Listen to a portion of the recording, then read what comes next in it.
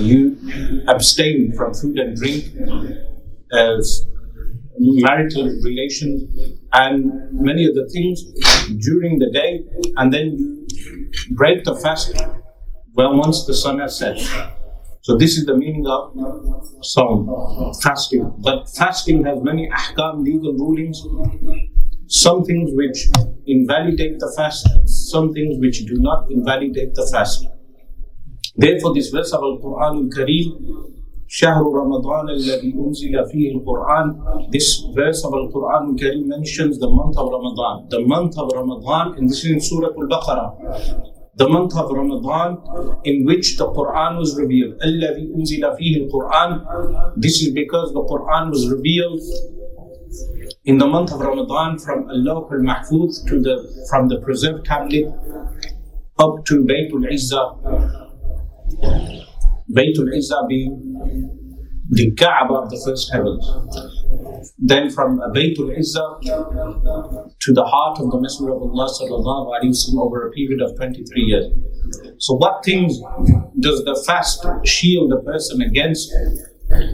Firstly, a person must control the desires of the stomach. Because the stomach, when a person eats more, he becomes more intense in his desires. Therefore, by controlling the stomach, a person can have better control over other desires. Physical desires, also desires of the heart. So some of them which are mentioned here, fame and wealth, which is shuhra wal mal, greed, competition, jealousy, hasad, ostentation, riya, arrogance, takabbur, envy, hasad, hate, bughd, injustice, dhulm, and corruption. All these type of things which a person must contemplate on when having an empty belly in the month of Ramadan. Because when a person has an empty belly, then the soul feels more free. What are the conditions which make fasting an obligation? Firstly, the person must be a Muslim, meaning fasting is not an obligation upon someone who is a disbeliever. The person must be sane, meaning if someone is insane, then fasting is not fard upon them. The person must be mature, meaning children. The only reason children are made to fast is because when they reach maturity, we train them in fasting. So when they reach maturity, fasting is easy for them. But if children cannot handle the fast, then you do not make them fast. Now sometimes ignorance of this leads to disasters. For instance, when some children are made to fast in the month of Ramadan, if they are made to sit i'tikaf, retreat in the masjid, they are unable to handle the fast. So what happens to them is that they intend to break the fast, but people stop them from doing so. When they stop them from doing so, the child will become worse in his illness, and therefore the people who are responsible for this are those who stop the child from breaking the fast. Therefore, children must not be forced, meaning if they cannot handle the fast, then you do not force them to fast, because the fast is not fard upon them. The meaning of maturity also is that the child has passed the age of puberty. So if they have passed the age of puberty, then they would be considered mature in Islam, and the fast would be an obligation upon them. Number 4, free from ill health. The person who fasts must be healthy, because if they are ill, then they pay the kafara, the expiation for the fast, if the illness is such that they cannot handle the fast. Number 5, free from menstrual periods and postnatal bleeding. This is for a woman. If a woman is in a haid or nifas, so if a woman is in her periods or postnatal bleeding, which is the afterbirth bleeding, then in that time the fasting is not fard, but she makes up the fasts for other days. When the shorter days of winter are in, or the shorter days of autumn are in, it would be easier for them, but she makes up those fasts, qada. And sixthly, being a resident, that means if you are traveling, you have a choice. If a person is traveling, they have a choice to fast, but they would have to make up the fast at another day. But it is better for them to fast if they are able to do so while traveling. So these are 6 conditions for the fast to become obligatory upon a person: that they must be Muslim, sane, mature, free from ill health, free from menstrual periods and postnatal bleeding, and being a resident. Now, how we're going to work this is the questions and answers. Is you can ask the questions per slide. So as we go through each slide, you can ask questions. Are there any questions on this particular slide? If you don't want to ask the question, the Amjad at the back has the paper, so give them out. You can take a paper from him and write down your question and send it to the front.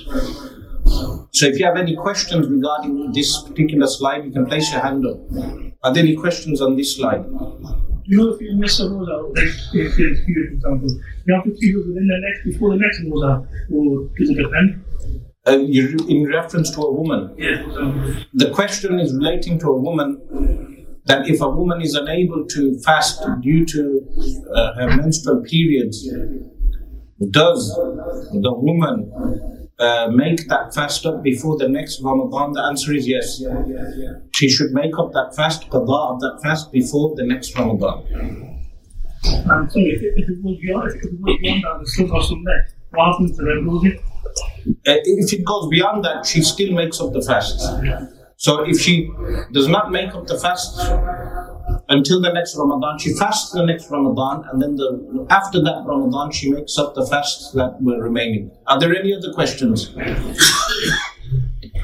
No other questions? With regards to sanity, husband is ill-mannered and he's fasting, he wants to taste food. The woman preparing food for the husband and she wants to taste it. The question is regarding sanity. You have some insane husbands who fast, but they expect the best of food being cooked by their wives, so they become abusive in an abusive relationship where the woman is mentally abused or physically abused to make good food. Is the woman allowed to taste the food in order that her husband does not lose his temper? The answer is yes. She is allowed to taste in that case, meaning she's allowed to taste the food to see if the food is up to standard, to keep herself safe from such an abusive individual. Of course, such people, in reality, when they fast, they lose their temper due to the heat and the hunger and the thirst, and they, in fact, corrupt their fast with their behavior. And this also happens to some people who smoke drugs. When the month of Ramadan comes, they fast, but then they will face withdrawal. When they face withdrawal symptoms, they will lose their temper and become abusive towards other people. When it's tasting, are you allowed to swallow or just purely taste? The question is, when I say tasting, does this mean are they permitted to swallow the food? The answer is no. When we mean taste, just place the food in the mouth, taste, and then take the contents out. This is what is meant by tasting the food. Sheikh, if a person misses the rosa due to illness or traveling, you pay kafara or you just make a rosa? Again, the question is relating to kafara of missing a fast. We're going to cover what you do if you miss the fast. That's on the coming slide. So first thing is, go on. Who's afterwards? Anyone who travels, the question is, what is a resident or who is not a resident? The answer to that is, if you travel out of the city with the intention of traveling 57.5 miles, then you are considered a traveler. So if you go, the 57.5 miles do not have to be in a straight line. It could be any 57.5 miles out of the city. So even if your car just travels around the city, but the distance you cover is 57.5 miles, with that intention, then you are considered a traveler. So it's not necessary that the person would have to travel in a straight line. So once you come out of the city, you travel 57.5 miles with the intention of 57.5. Some people give the number of miles being 48 or 49, but 57.5 is the correct amount of miles, 57.5.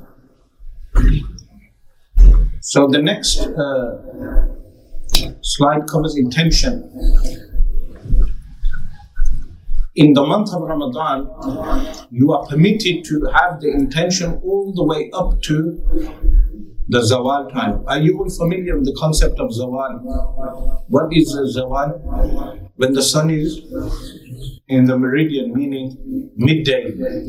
So just before Dhuhr prayer, if you make the intention is what? Permitted as long as you do not eat something. So if someone went to sleep at night, and he woke up late at 9-10 in the morning, is he still permitted to fast, meaning the fast of Ramadan? The answer is yes, as long as he makes the intention before Zawal time. Otherwise, if he wakes up after Zawal time, then his fast will not be valid. The intention must be made before Zawal time. Of course, here there are 3 fasts mentioned, which the intention does not have to be specified. Month of Ramadan vows to fast a specific day and nafal. So nafal fast. For instance, many people fast on 10th of Muharram. If on the night of 10th of Muharram you stay asleep all night, then you wake up at 8 or 9 in the morning or 10 in the morning and you haven't eaten anything or drank anything, are you allowed to keep the fast of Muharram? The answer is yes. You still can keep the fast or make the intention of the fast up to Zawal time. Similarly, in the month of Ramadan, you are permitted to fast the fast of Ramadan up until Zawal time. Of course, suhoor, which is the early pre-dawn meal, is the sunnah of the Messenger of Allah sallallahu alaihi wasallam, which a person should carry out. Are there any questions on this, on the intention?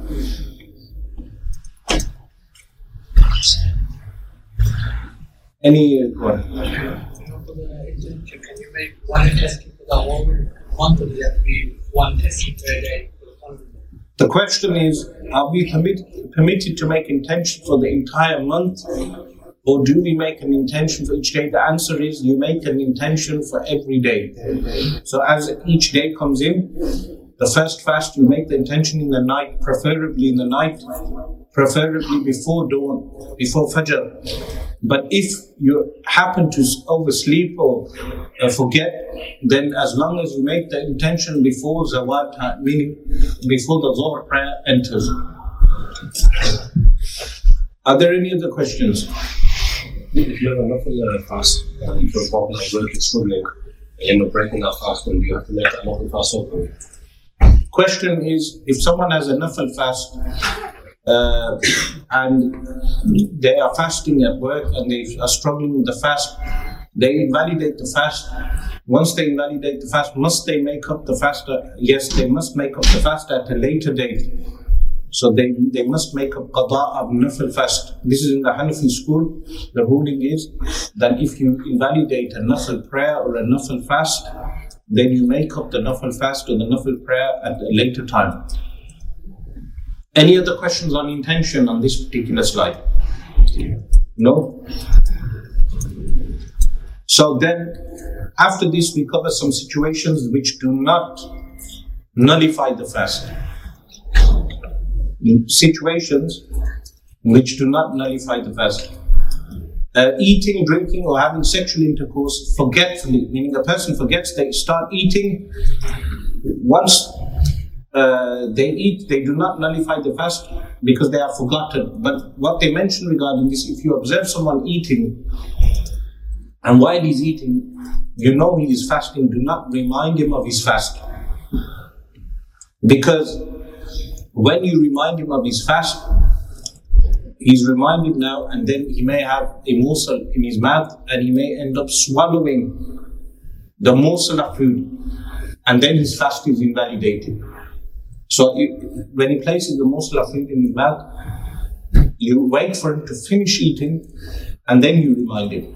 Because in the hadith, what is mentioned is that this is in fact a gift for the one fasting. How is this a gift for the one fasting?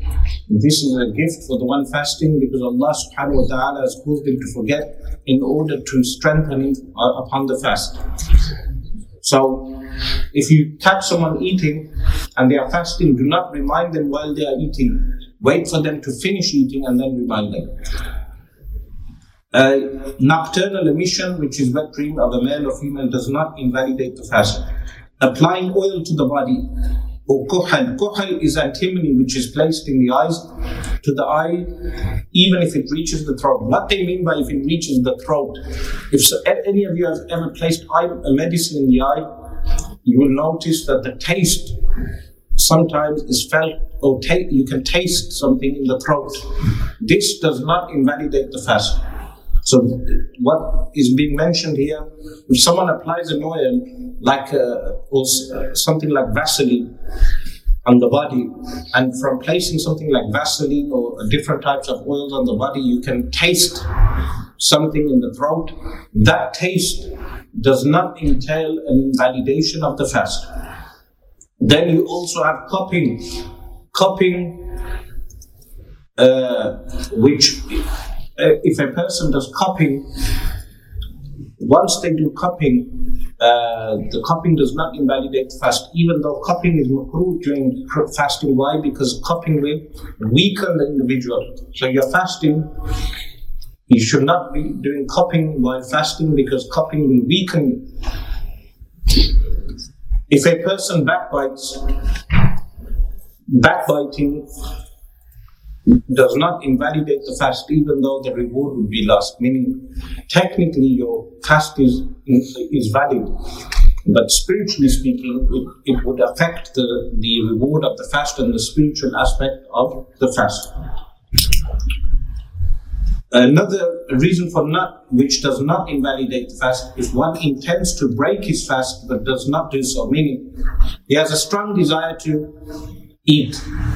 He intends, he says, I will go down and eat. When he goes to the kitchen to eat, then something distracts him, his fast is not invalidated. It will only be invalidated once he actually consumes something. If smoke enters the throat unintentionally, so smoking itself does invalidate the fast. If someone smokes, but if you're on a coach or a taxi and someone is smoking, and through passive smoking the smoke enters your nose and throat, then your fast is not invalidated through passive smoking. In the same way, if dust of flour or a fly or the taste of medicine enters the throat, meaning you're walking on the road and a breeze makes some dust enter the throat, because this was done unintentionally, then the fast will not be invalidated. Also, if one awakens in a state of janaba, major ritual impurity, how so? The person has marital relations in the night, goes to sleep, does not wake up in time in order to bathe and pray, perform Fajr prayer, and awakens in a state of janaba. This will not invalidate the fast. The state of impurity will not invalidate the fast. Likewise, if one enters a river and water enters inside the opening of the ears, so if you jump into a river or a swimming pool and water goes into the ears, this does not invalidate the fast. Now, if you check some of the old books of fiqh, what they mention is, if water enters the ears, then the fast is invalidated. Why do they mention this? Because medically speaking, they were unfamiliar of the anatomy, human anatomy, that the ear does not lead to the digestive tract, anywhere in the throat or the belly. So they would write, if water enters the ears, the fast is invalidated. But later ulama when they realize, biologically speaking, the ear is not connected to the belly, they wrote that the fast is still valid. If one using a bud cleans the ear and then puts the bud into the ear for the second time, placing buds into the ear does not invalidate the fast. Likewise, if nasal mucus enters the nasal passage and is sniffed back into the throat and swallowed on purpose, this doesn't invalidate the fast. If one vomits unintentionally, so unintentional vomit, intentional vomit, which is a mouthful, will invalidate the fast. But unintentional vomiting does not invalidate the fast. Even if it's a mouthful and even if he takes it back, taking it back means it reaches the top of the throat and then he swallows the contents back. So it reaches the top of the throat and then he swallows the contents back. This does not invalidate the fast. If he vomits intentionally less than a mouthful and some goes back, it does not invalidate his fast. Intentional vomiting is only a mouthful. Intentional which invalidates the fast is how much? A mouthful. If a person swallows traces of food which were left from the dawn meal, as long as it is less than the size of a chickpea. So at home you have a meal at suhoor time. When suhoor finishes, you go to the masjid to pray at the masjid, because people tend to realize during the prayer only, you realize that there's a piece of food still stuck in the mouth. If you swallow that piece of food, the fast is not invalidated. The fast will be valid. Chewing something like sesame that comes from outside the mouth, as long as it does not reach the throat. Now, this example, whoever prepared the slide placed this example. Why? But the example may confuse some people. What they refer to in the Fiqh books is a sesame seed, something as small as a sesame seed. If you were to chew it, and then when you chew it, it becomes so minute that it doesn't enter the back of the throat, then it does not invalidate the fast. If it does enter, then the fast will be invalidated. Now they give this example in the Fiqh books that something like a sesame seed which may melt in the mouth, but in reality this can confuse people, because once it melts, the contents will go down the throat. So in reality, the simple example would be, as long as something does not enter the throat, then the fast will not be invalidated. Chewing gum, by the way, modern day chewing gum will invalidate the fast. Why? Because when you chew gum, the gum has taste.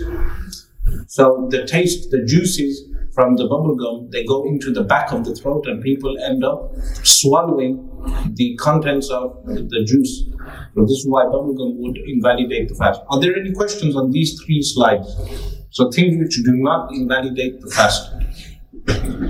Regarding asthma pipes, some people ask regarding asthma pipes. If you take an asthma pipe, the fast will be invalidated, but you will not be sinful. So if you take an inhaler, you're depending on the level of asthma. If your asthma is so severe that in the months of winter you're unable to fast, in winter months in the UK, the fast is around 8 hours. Around 8 hours. So if you are unable to fast in the winter months, then you pay kafara. That would be severe asthma, meaning every few hours you would have to use the inhaler.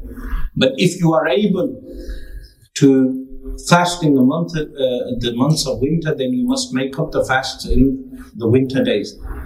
But if in summer days the fast is too long and you need to take your inhaler, then you take the inhaler.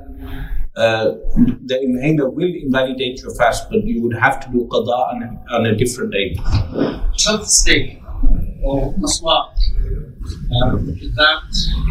The question is on toothstick and miswak, meaning some people will also ask regarding toothbrush.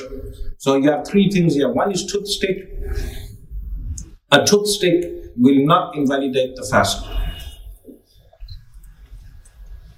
Secondly, miswak. Miswak will not invalidate the fast. So even if you wet the miswak and you use the miswak and you gargle, as long as you are not swallowing something. And the third scenario is toothbrush.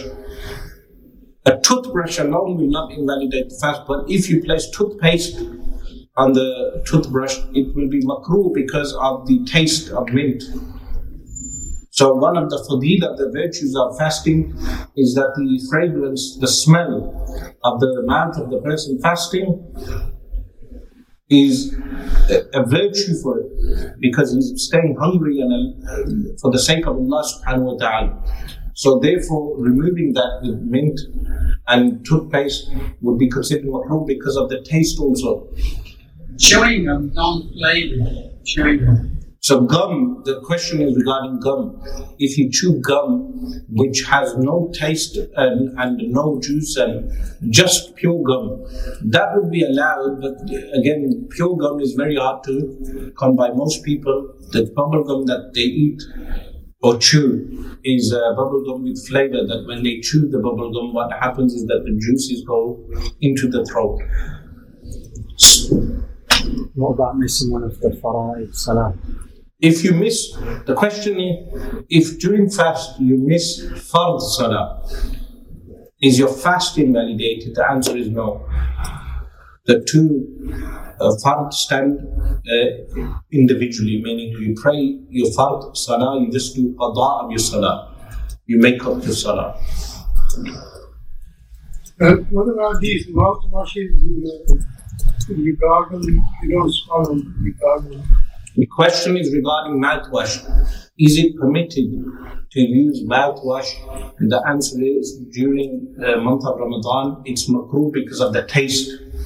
Because you shouldn't be tasting anything with which carries flavor. Therefore, using the mouthwash would be impermitted. It wouldn't invalidate the fast though. So if someone brushed their teeth with toothpaste and gargle, the fast will still be valid as long as they do not swallow the toothpaste and the mouthwash. So the action itself would be makruh, disliked, but the fast would not be invalidated. Some people like gathering saliva and swallowing in their mouths. Again, if they gather, that's coming in the next slide. Your question will be answered in the next slide. Injections is also a question which is of controversy, because some scholars are of the opinion that injections invalidate fast. Other scholars are of the opinion injections do not invalidate the fast. I would say that injections do not invalidate the fast, unless the injection is such that the injection is being injected directly into the stomach. So some people have diabetes, so they put insulin into the stomach. That would invalidate the fast. Would that include intravenous feeding in a hospital? Yes. If feeding, they place sometimes tubes and to feed a person through a bag. This would invalidate the fast if this is done. So situation fasting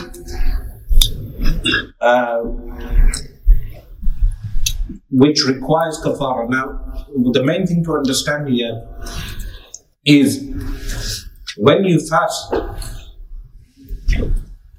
if someone invalidates their fast in the month of Ramadan, either they invalidate the fast with an action which requires kafara, expiation, or they invalidate the fast with an action which does not require kafara, expiation.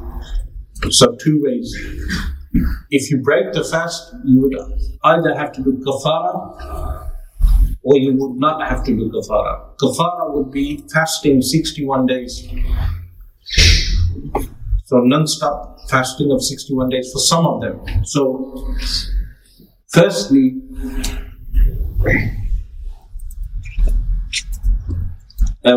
this question here, when is expiation kafara due? The answer is, if someone intentionally eats or drinks without an acceptable reason, or intentionally attains a sexual gratification, then he or she is due a kafara. What is the kafara? Freeing a slave, which doesn't apply anymore because there are no slaves. But this also shows Islam encouraged emancipation of slaves, meaning did not encourage slavery, but encouraged freeing of slaves. 2 months of fasting, continuous fasting, and then making up the nullified fast, so 61 days. So you make 2 months together, and then you fast. Now, this is a common question. What if you have multiple kafaras? So a person ate throughout the month of Ramadan while fasting, meaning he would fast and break his fast, he would fast and then break his fast. How many fasts will you have to keep? The answer is 160 fast, set of 60. One set of 60 is sufficient for all the fasts. Then he makes up each fast individually. So even if he has 20 fasts worth of kafara, he does one set of 60 and then he makes up those 20. If somebody is offering a kafara and it is at a time when there is a forbidden day to fast, is it acceptable to do the 61 days with that 1 day gap, or should it be done at a time when there's not a forbidden day? The question is regarding if someone fasts 60 days and one of the days falls on a forbidden day, do they fast? The answer to that is that when you keep this kafara fast, you keep the 60 fasts in those days which do not include the Eid days. So as long as you avoid Eid al-Adha and Eid al-Fitr, but any other day would be permitted. Eid al-Adha and Eid al-Fitr are the only days. If you do fast, then you would have to resume again. So you avoid Eid al-Adha and Eid al-Fitr. What if someone dies before that? Because of the intention, Allah subhanahu wa ta'ala, inshallah, we forgive them because they intended to do the fast after Eid al-Adha or Eid al-Fitr. So if someone is unable to do 60 fasts, what does that mean? What do we mean by unable?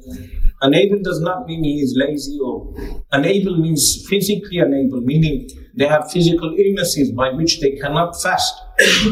Then they give sadaqah, which is giving charity, feeding 60 people, masakin, feeding 60 masakin, which is masakin, the miskin, the difference between faqir and miskin. A faqir is someone who has nothing, but still has his daily meals. A miskin is someone who does not even know where his next meal will come from. Masakin in every country of the world, meaning people who live homeless, who do not know where their next meal will come from.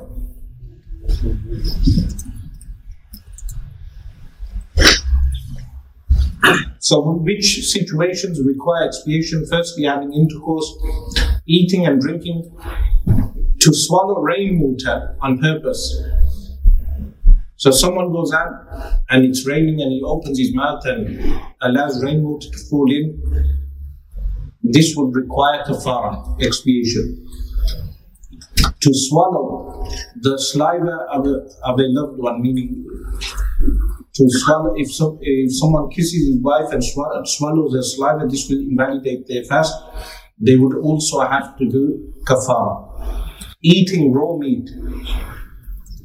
The why raw meat is mentioned here specifically is because people think that eating raw meat would be an exception to eating food.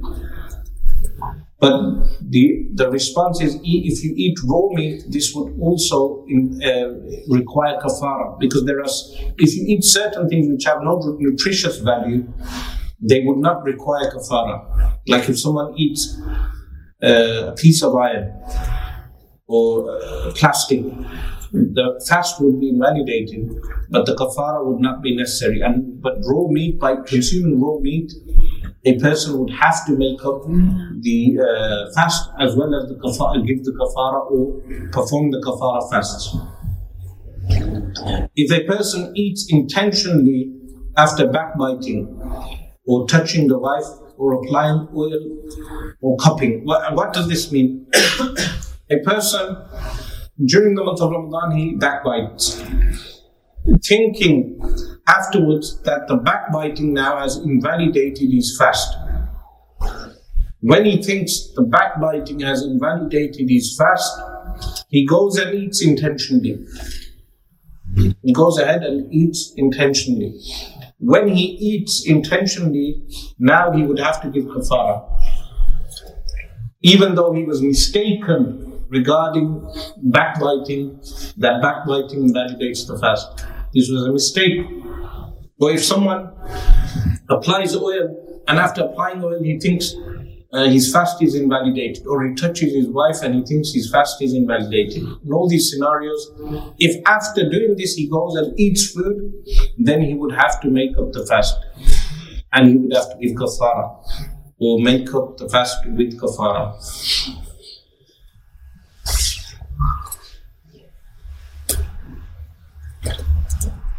Those things which nullify the fast but do not require kafara.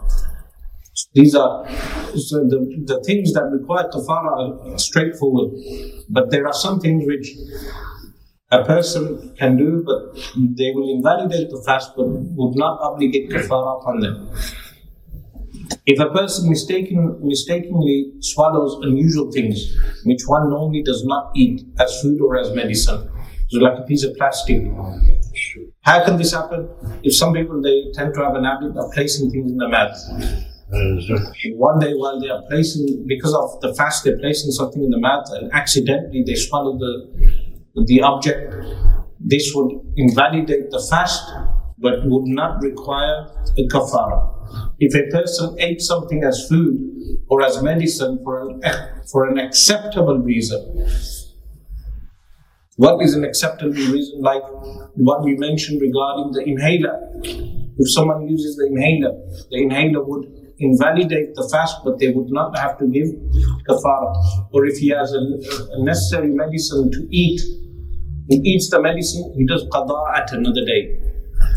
Or if the person is ill, they become ill, they need to eat food or drink, they eat food or drink, they would not have to do kafara, they just make up the fast at another day. Common situations, some of those common situations, if one eats raw rice, flour, wheat, mouthful of salt, stone of a fruit, or cotton or paper. Why are these things mentioned? Because none of these give any energy to the person or strength, unlike raw meat. Raw meat, however, has protein. So raw meat would give the person strength to do certain things. That's why they make an exception of raw meat. Taking drops in the nose, if someone takes drops in the nose, the fast would be invalidated, but would they have to give kafara? The answer is no. And applying medicine to a wound of the head, so they apply the medicine in the wound, and then they feel the taste in the mouth, would they have to give kafara? The answer is no. When making the wudu and taking the water up the nose, that's acceptable, isn't it? Question is regarding placing water up the nose in wudu. Would this be acceptable? The answer is yes. You take the water up to the bottom of the bone, so the bottom part of the bone, as long as the soft part of the nose, you take the water up to the soft part of the nose. Some people think that you must place the water up the nose in such a way that you have that feeling of the water stinging the head. But the answer is this necessary? The answer is no, even in ghusl. As long as you wash the soft part of the nose. Are there any questions on this? With regards to the acceptable things, if somebody was to place food in front of someone, cooked food, without any warning, should somebody eat it and break their fast? Or the question is regarding if food is placed in front of you. If you're a guest at someone's house, or should you invalidate fast? Fard fast you cannot invalidate. What we're discussing here is which one? The fard fast. They mentioned regarding the nafal fast, the optional fast, that a person can invalidate the optional fast and make up the fast at another day as a guest. If you can't kafara fast, you have to feed 60 people. Do they have to be Muslim? Yeah, they would have to be Muslim. The 60 masakin would have to be Muslim. Someone would here say, why are you specifying Muslims for this? The answer is, when in Islam, when they mention emancipation of a slave, freeing a slave, or feeding people for acts of worship, then the Muslim person is specified. Does this mean Muslims do not feed masakin who are non-Muslim? The answer is no, that the Muslims do feed masakin who are non-Muslims, but for making up the kafara fast, because it's an act of worship, the masakin that are fed are Muslims. would children from non-Muslim families be acceptable? Yes, children who are from non-Muslim families, they would be acceptable because technically they wouldn't fall under the description of mushrikeen, children. So here we have another set of things which do not nullify the fast, do nullify the fast, but do not require kafara. Rain or snow enters the throat by accident. So if you're walking in the rain, you would have to be very careful that the rain does not enter the throat. If one makes intention during the day, then breaks the fast during the day. So this would mean that if you make the intention at night and then break the fast in the day, you would have to make up the fast and do kafara. But if you make the intention at 10 in the morning, in the daytime, you would have to, if you invalidate the fast would be invalidated, but kafara would not be necessary. If a person was a traveler, then became a resident and started eating, or the opposite, meaning a person is traveling, while they are traveling, they reach their destination and they start eating. In this case, would they have to do kafara? The answer is no, there is no kafara on them. They would have to just make up qada. Or the other way around, if a person decides to travel and while they are traveling they break their fast, this is impermissible. But would they have to make kafara? The answer is they wouldn't have to make kafara. If a person does not eat and has no intention, how? A man wakes up in the morning in the month of Ramadan. When he wakes up in the morning, he decides there is no fast upon me, I won't fast. He doesn't eat all day. He would have to do qada because he had no intention. But is there kafara? The answer is there is no kafara. Ejaculation without intercourse and vomiting intentionally a mouthful. So vomiting intentionally a mouthful would invalidate the fast, but there is no qada on the person. There is qada on the person, there is no kafara on the person. There is no kafara. Are there any questions on this? But not the muscle fast. So if you have the muscle fast, the gas, which is actually food that's become, which would be simple. No, you wouldn't be sinful. It's better to eat because of the offense to the host. You wouldn't be sinful though. In either case, you wouldn't be sinful. The question is regarding if you went to someone's house and they offered you food and you were fasting, nafal fast, and you declined, would you be sinful? The answer is you would not be sinful. With regards to ejaculation without intercourse, does that include if it was intentional? Yes, intentional as well. So intentional ejaculation without intercourse would invalidate the fast but not obligate kafara, would not obligate expiation. What about smoking? Some people draw pleasure from smoking. Is that kafara for that? So you intentionally break the fast? Smoking, if you smoke, you invalidate the fast, but there is no kafara. So, because again, there's no nutritional value to tobacco. So if someone smokes, their fast is broken. Some people, in the month of Ramadan, when they open their fast, they in fact open their fast with cigarettes.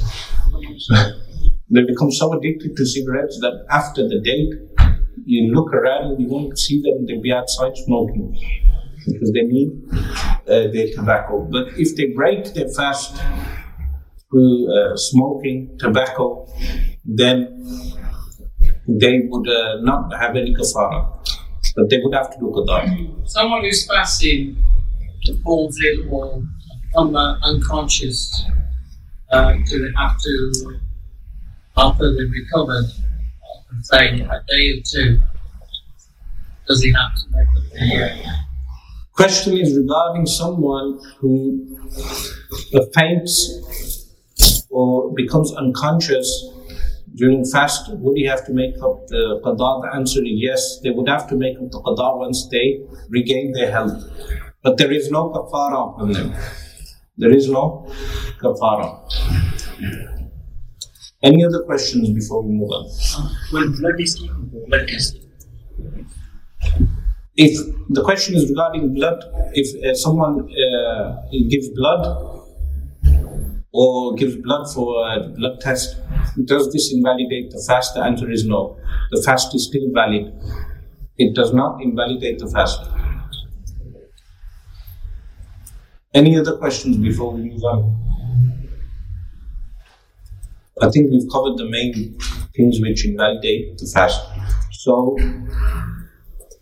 what do you do if someone invalidates their fast? It's necessary for them to refrain from eating for the rest of the day. If a woman becomes free from menstrual periods and postnatal bleeding after true dawn, what does this mean? Once Fajr time comes in, she was in her haid and nifas, menses and postnatal bleeding. But once true dawn has come in, she cannot fast, but her haid has stopped. So what does she do for the rest of the day? She refrains from eating and drinking. Or a child becomes an adult. How does a child become an adult? A child goes to sleep after Fajr prayer. During the sleep, he has nocturnal emission, realizing that he has reached the age of puberty. Or a young girl, her first haid, her first menses appear. This means in Islam now she is mature. But for the rest of the day, they avoid eating and drinking. So they would have to fast the next day. But the girl would wait until her period is over. But the boy would have to fast the next day. This is how a child becomes an adult. If a non-Muslim becomes Muslim, meaning a non-Muslim accepts Islam, for that day he restrains from eating. The following acts are disliked. Acts while fasting: to taste something, so we apply that to toothpaste or mouthwash, what we mentioned that it's disliked. To chew something. So you mentioned regarding gum without flavor, even though it will not invalidate the fast, it will still be disliked. Kissing and caressing, this is for those couples that the kissing and caressing will lead to further acts. gathering saliva and swallowing it. So your question regarding if someone gathers saliva and swallows it, this action would be disliked but would not invalidate the fast. To do anything that will make a person weaker, like cupping or bloodletting.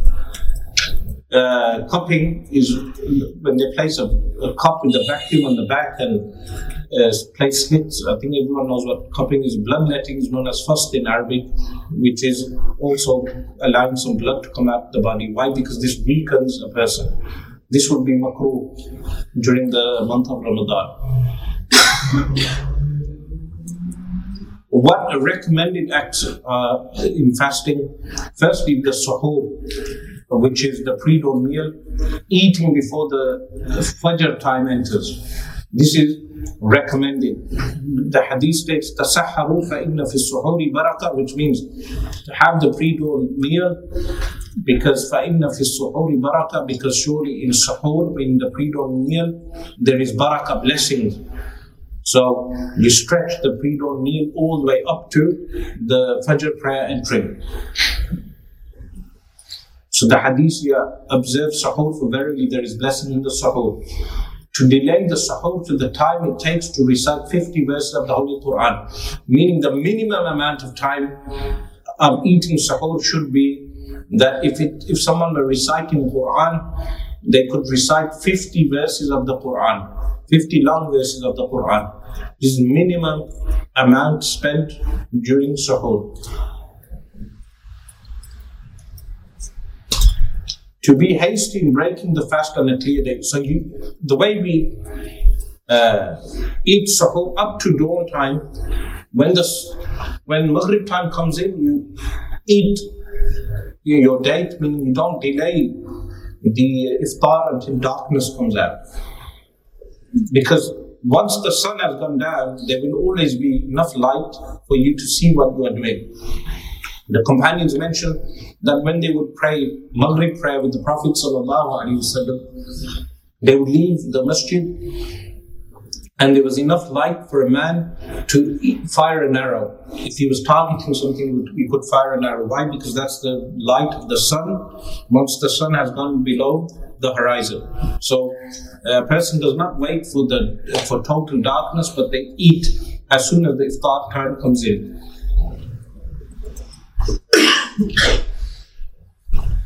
And the following reasons a person can invalidate the fast without a sin. Meaning, if they invalidate the fasting with these reasons, they will incur no sin. Number one, illness or delay in recovery.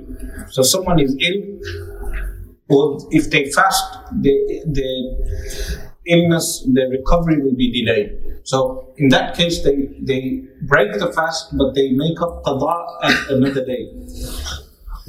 In the same way, a pregnant woman or a woman breastfeeding, if they feel weakness, if they are able to fast, that is fine. But if they feel weakness, then they should not fast.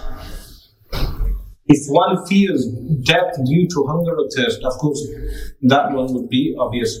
A traveler and a menstruating woman. In all these cases, the people just make up qada, meaning at another day. With regards to the traveller, what if somebody was, for example, in a driving position and the minimum amount to make them a traveller is not going to be reached? I don't know, what is it for? 57. 57. If it was below 57, like you're going to Warsaw, for example, but you remain moving on your round, so you actually do over 57 miles. I covered this at the beginning. Okay. The answer to your question is that if you leave the vicinity of the city and you travel more than 57.5 miles, irrelevant to what destination, you would be a traveler. Okay. So if you go from Birmingham to Wilson, but in between you are driving so much or so many miles that you exceed 57.5, then you will be considered a musafir, a traveler. Sheikh, is that an arbitrary figure, 57 point? Yeah, this is based on ijtihad, remember that. But the fatwa is given on that. It's an issue of ijtihad because the hadith actually says traveling 3 days and 3 nights. So later on, scholars converted this to miles with the invention of cars, and even before that, people would give miles. So it's an issue of ijtihad, but of course, most people will not be able to determine what the actual number of miles is, so the fatwa is just given on 57.5. What about diabetics, like people who even weaken some when they fasting? If someone is diabetic, what they do, if they are able to fast on shorter days, they make qada on shorter days. If they are not even able to fast on shorter days, then what do? They give kafara for the fast. What was the fidya for fasting? You feed a person one suhoor and one iftar. A miskin. Difficulty in this country because there's not a lot of miskins and also. You send the money abroad. The diabetics allowed to be exempt, meaning they do their fast, but their injection doesn't break their fast, or will it break their fast because they have to have the injection? It depends, like I mentioned, that in where they have the injection. If they have the injection in the stomach, then the fast would be invalidated. If the injection is in the arm, then the fast will not be invalidated. If the injection is in the arm, then the fast will not be invalidated. Salatul Taraweeh. So here we just have a few more slides regarding Taraweeh. Praying Taraweeh is a Sunnah Muakkada. For the congregation is Sunnah Muakkada Kifaya, meaning in the entire community, as long as one congregation is being held, they fulfill the Sunnah Muakkada for the entire community. So Sunnah Muakkada Kifaya. 20 cycles of prayer. This is according to all 4 schools. The only exception being the Wahhabis, who pray 8. They pray 8, and this is more of a recent innovation. Otherwise, even in the Haram, in Makki Haram, and in Madinatul Munawwara, they've been praying 20 cycles of Taraweeh from the time of the Khulafa. So from the time of the Khulafa all the way up to today, the whole Ummah has been praying 20 cycles without any break. So that alone is sufficient to show ijma' consensus on 20 cycles. What they do is they have a few hadiths which apparently give the position of 8 salah of Taraweeh, but if someone examines the entire hadith on the subject, they will realize that the narrators were mistaken in mentioning the number of units. So there is ijma' on 20 cycles of Taraweeh. What if you don't pray Taraweeh during the day? It's Sunnah Muakkada, so if you regularly miss it, you become sinful. But if you become tired or fatigued, then what you should do is pray the Taraweeh sitting down. You can pray the Taraweeh sitting down. It would be permitted. If someone's ill, or they have diabetes or these kind of illnesses, then they can sit down on a chair or on the floor and sit and pray Taraweeh prayer. This would be permitted for them. But in that situation, can they pray that at home? They can pray at home as well. It would be permitted for them to pray at home. What's the minimum amount of people needed to pray Taraweeh? The same amount as there is for Jummah, which is 3 people. So the Sunnah is finishing the Quran once. This is the recommended act, that you at least finish the Quran once. But if remember, in shorter nights, like we have shorter nights now, if it's difficult to recite the entire Quran, then you do not recite the entire Quran, you just recite short chapters of the Quran. Is it permissible for somebody who is not a hafiz to have the book open to recite while they're in Qiyam? The question is regarding holding the Quran while reciting during the Taraweeh. The answer is this would not be permissible in the Hanafi school. This is in the Shafi'i school, because in the Shafi'i school they are permitted to move in the prayer. So what they do is they hold the Quran and they turn the pages and listen to the Imam. The only difficulty for them is when they go into ruku and sajda, then where do they place the Quran? So, of course, you have to make a distinction between Shafi'i and Wahhabi. So, because the Shafi'is do not place the Quran on the floor. So, what they do then is they have a stand or something and they place the Quran on the stand and they observe the Quran. So, when we were in Syria, what they would do is they would have a mushaf on a stand and they would be reciting the Quran along with the Imam.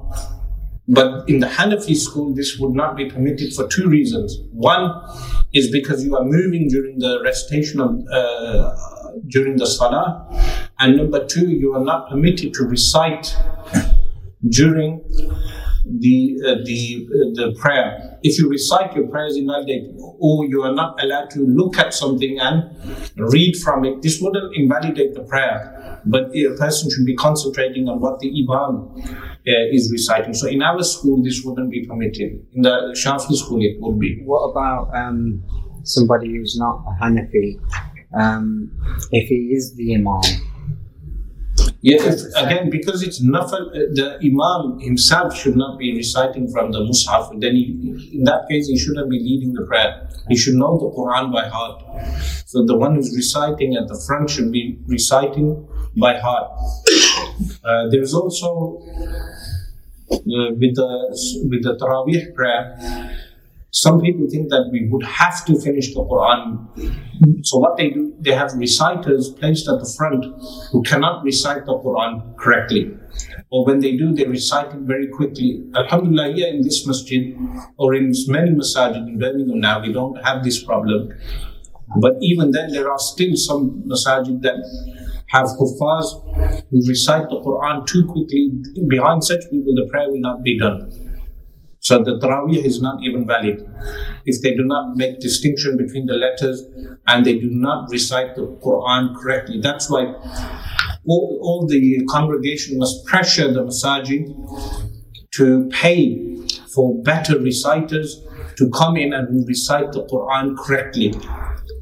If they, because many of our people, when an imam with a short beard leads a prayer, then people make an issue of this. And validly so, because the prayer would be makruh. Now, if they can make an issue of someone with a short beard leading the prayer, then they should also make an issue of someone who does not recite the Quran correctly.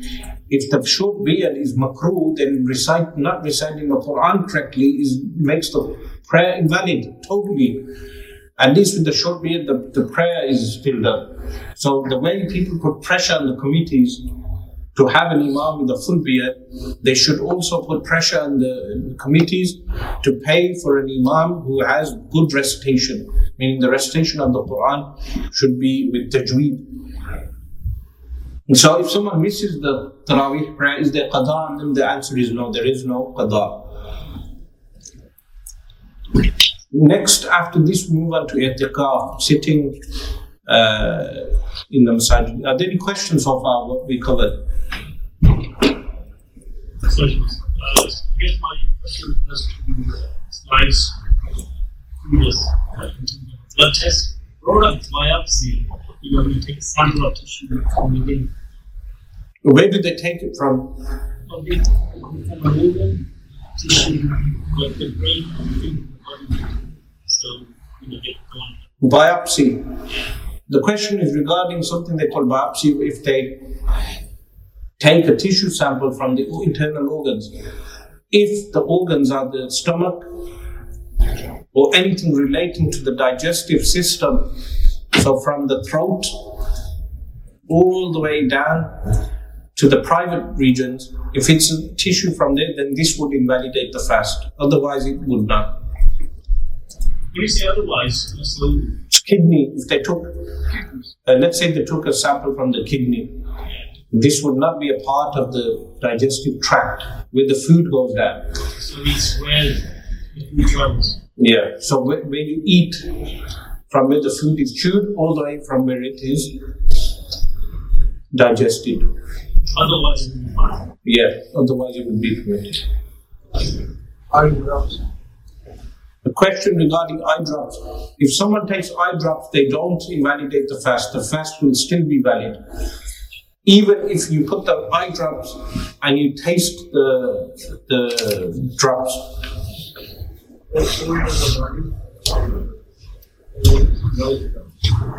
Pardon?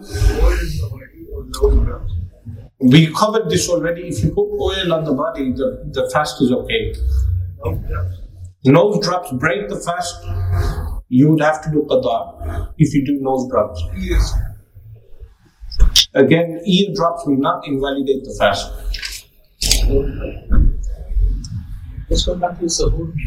With Tarawih finishing late, can one do Sahur before they sleep? Just before Fajr? Yeah, that would be permitted. The question is, can you pray Tarawih, do your Sahur, go to sleep and wake up Fajr? The answer is yes, you can. Even throughout the winter as well? Or? Yeah, even in the winter, it's fine.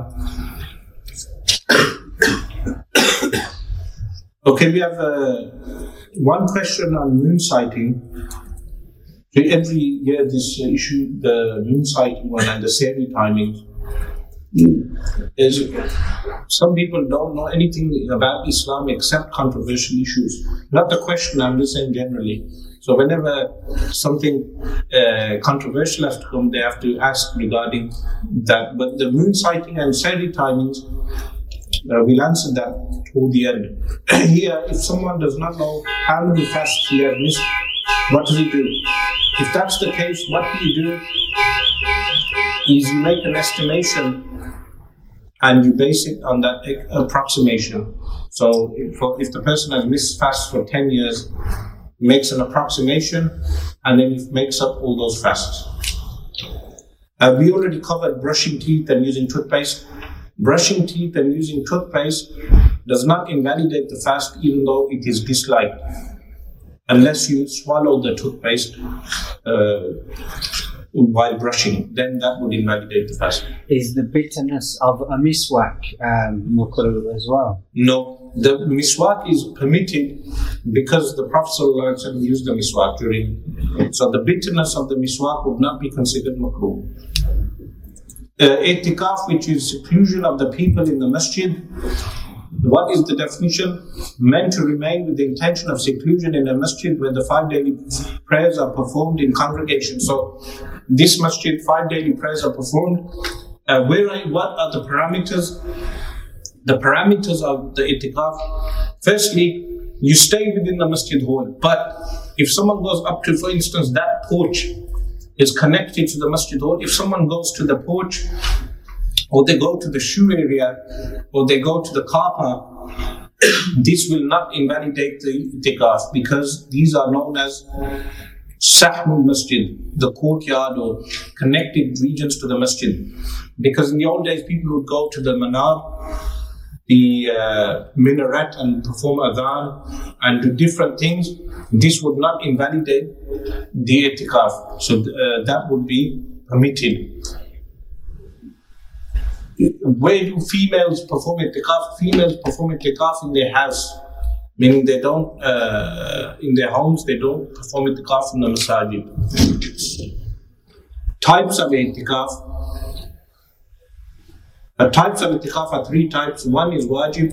If someone takes a vow, they say, by Allah, I shall perform i'tikaf. Now the i'tikaf is wajib. Muakkada is the sunnah i'tikaf, which a few people would have to do in the community. If they perform it, then it's sunnah muakkada kifaya.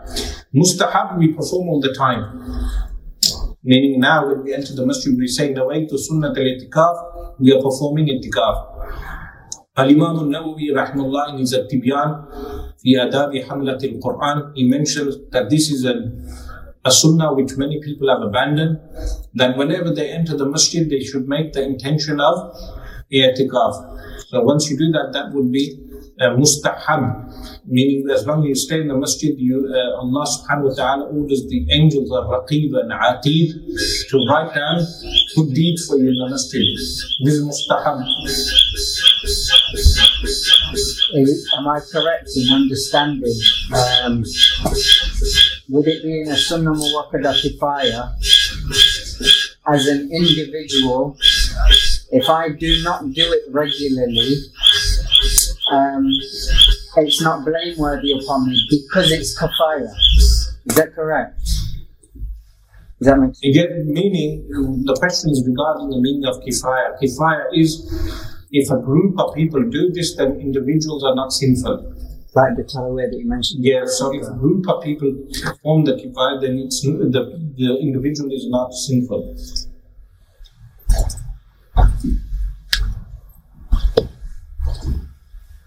So, here, permissibility of leaving the masjid. The person in itikaf is not permitted to leave the masjid. So what we mentioned regarding the masjid is the masjid and what is connected to the masjid. So the road will be outside of the masjid. This part, if someone stands outside there, that will not be considered invalidating the itikaf. Of course, this does not mean a person milks this option and stands half the day outside there cooking, or some people go out there to smoke, or after the fast is broken up, they should try staying within the masjid as much as possible. So the following things are not permitted. The following things are permitted, meaning the person cannot leave the masjid except one. How do you, is it each individual masjid or like the main masjid of the city? The community would be the main masjid of the city. The main masjid of the city. So in here it would be Gomgol Masjid and Central Masjid, one of these two. These two would be the two main masajid of the city. And then from there, everyone, the ruling is based on that.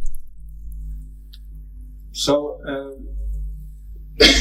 what are the legal excuses to leave a Friday prayer, call of nature, due to a necessity, forced by an oppressor, death of a family member, fear for yourself or your belongings? Is a job interview fall into a necessity? Yes, if someone is living in difficulty, meaning they have no source of income and they need to do their job interview, that would fall under necessity.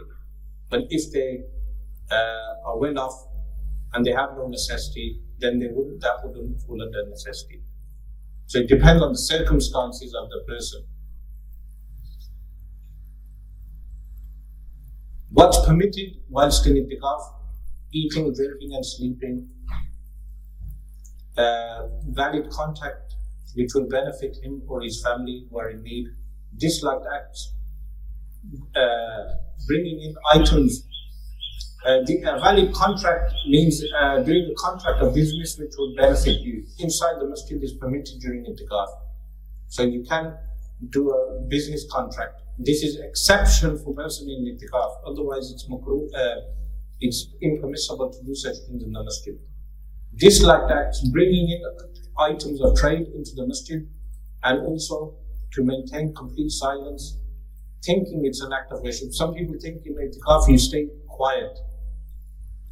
Itikaf is just being quiet, so they remain silent, do not communicate. This is bid'ah and innovation, and in fact the person would be incurring sins because of the sin of bid'ah, innovation. So questions here, we've got 3 questions so far. We'll cover these first. Is there a set number of rakats for Taraweeh? The answer is the Sunnah Muakkada is 20 cycles. If someone would want to perform an additional amount, they are permitted to. But the minimum amount is 20.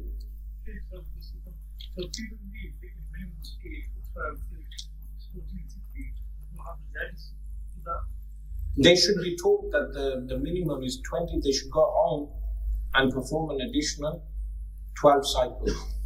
Meaning, they can leave the masjid and the congregation even after 2 or 6 or 8 or 12. But the sunnah is to pray 20. So when they go home, they must pray the additional cycles of Taraweeh.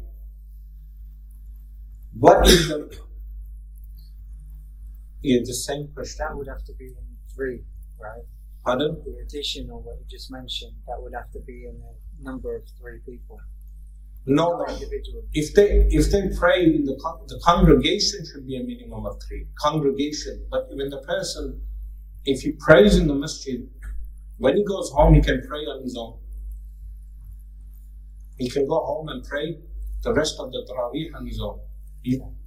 People, let's say someone has work early in the morning, they cannot join the congregation. What do? They pray the 4 fard with the congregation. When they go home, they pray the 20 rakat of Taraweeh very quickly, pray the witr and go to sleep. But as long as there is a group of people within the community performing Taraweeh within the masjid. Is the minimum amount of Quran for a rakat? No, the minimum amount is 3 verses of the Quran. The minimum amount is 3 verses of the Quran. So it's very easy to actually perform Taraweeh, really. Okay, the 2 questions here. One is regarding moon sighting, local or global. In the Hanafi school, the moon sighting is based upon global sighting, in the Hanafi school. In the Shafi school, it's based on local. So because we are Hanafi, we base our sighting on global sighting.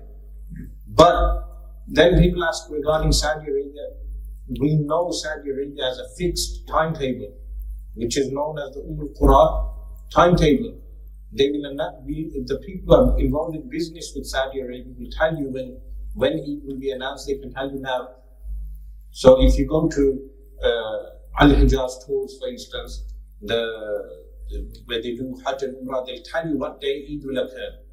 The Saudis will tell them Eid is on this day and Ramadan is on this day.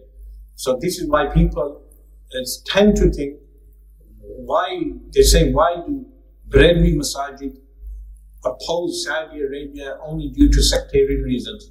The answer is, it's not due to sectarian reasons. It's due to the method Saudi is employing in determining Eid and Ramadan. The question then is, what happens to the fast and Eid of those people living in those places? The answer is that they must obey the ruler. So the sin goes on whose head? On the head of the ruler. So if you're in Umrah now, and the ruler, because the ruler is Muslim, he announces Eid, you must perform Eid. He announces the Ramadan, you must perform Ramadan. But if the Eid or the Ramadan is on the wrong day, who is sinful? The ruler. But if you are living in the UK or in another country, now you have the freedom to determine the month of Ramadan. So how do we determine the month of Ramadan? Of course, different people suggest different things. The best method is by looking at the closest Muslim country that does actual sightings. So Morocco is a country where the king, who is a Muslim, he sends people out. Morocco has actual an astronomical method. What they do is they send people out into the deserts to go and actually look at the horizon. When they sight the moon, they will announce it to the king. The king then announces Ramadan. And the same with Eid. They don't follow the Saudi method. They actually do sightings. So therefore, the best method is following Morocco. And this would be in accordance with the Hanafi school. But the question is, as a person in the masjid, a layman, what do we do? You are not sinful if you follow the announcement of a body of ulama or the body of a masajid committee, meaning that takes responsibility off your shoulders.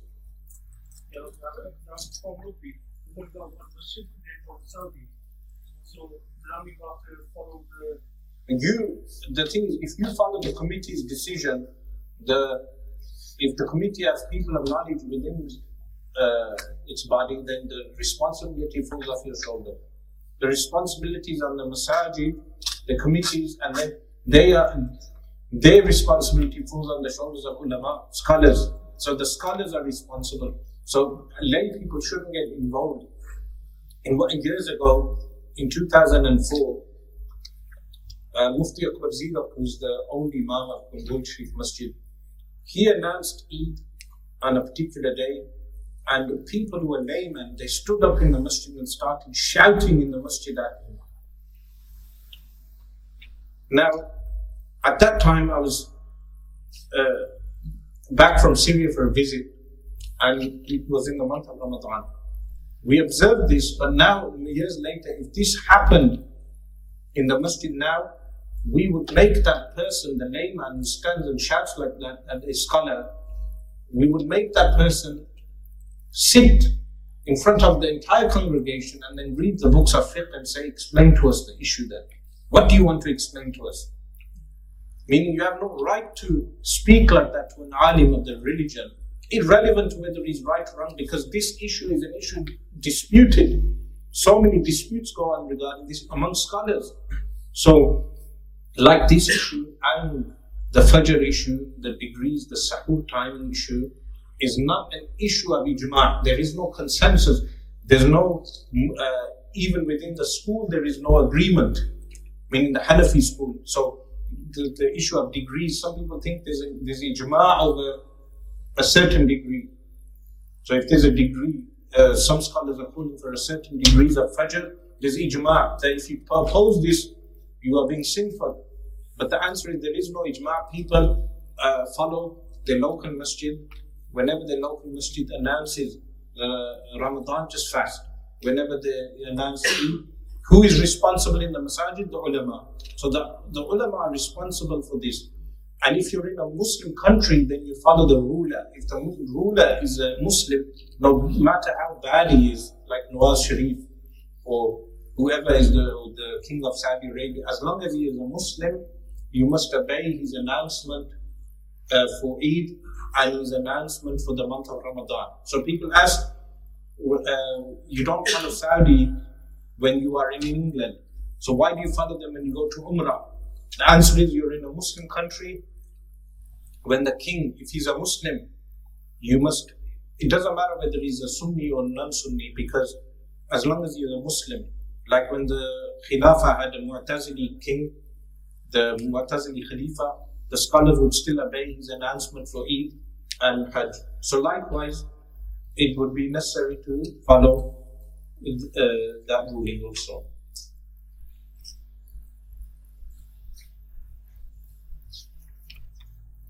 Okay, here a few more questions.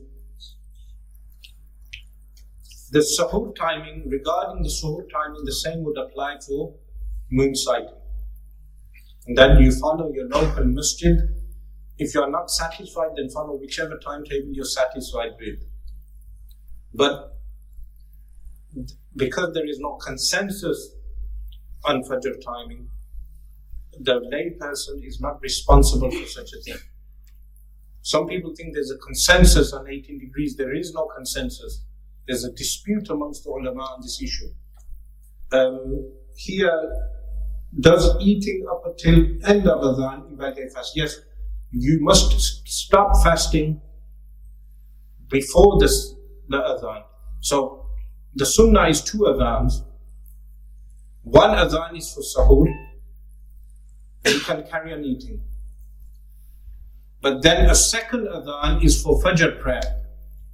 That Adhan, you must stop eating before that Adhan is done. If you eat up until that Adhan or into the Adhan, then your fast is invalidated.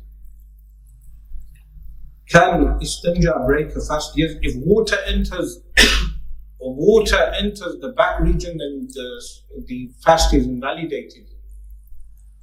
Is it sunnah to make dua before or after you eat? The dua is done after. So Imam Ahmad al-Dakhani in his Fatawa, in the same volume where he discusses suhoor timing, volume 10, he has a book saying that after you say Bismillah ar-Rahman ar-Rahim, you eat and then you make the dua. There's a dispute on this issue among scholars. Some say you make the dua and then you break the fast. But he says you eat the date, then you make the fast. Can you just elaborate on the question you mentioned before? How do we know if water is going to enter or not? How is because when you do istinja, you use the hand. So when you use the hand to rub, you'll know if water is entering the back passage or not. But if a person must clench the particular region and wash and then use tissue and dry. So you should always dry the back region before finishing istinja in Ramadan. Does exercise such as sports gym class be classified as disliked acts that make you weaker? If exercise makes you weaker, then it is makruh. What is classified as ill health? Yes, you would have to get guidance regarding ill health from a doctor, a Muslim doctor who knows regarding fast. He will tell you whether you are eligible to miss a fast or not, or you can go to the masjid imam, the scholar, to ask him. Jazallahu anna Sayyidina Muhammadan sallallahu alayhi wa alihi wa sallam. Jazallahu anna Sayyidina Muhammadan sallallahu alayhi wa alihi wa sallam. Jazallahu anna Sayyidina Muhammadan sallallahu alayhi wa alihi wa sallam. Subhana rabbika rabbil izzati amma yasifun. Wa salamun ala al-mursaleen. Walhamdulillahi rabbil alamin.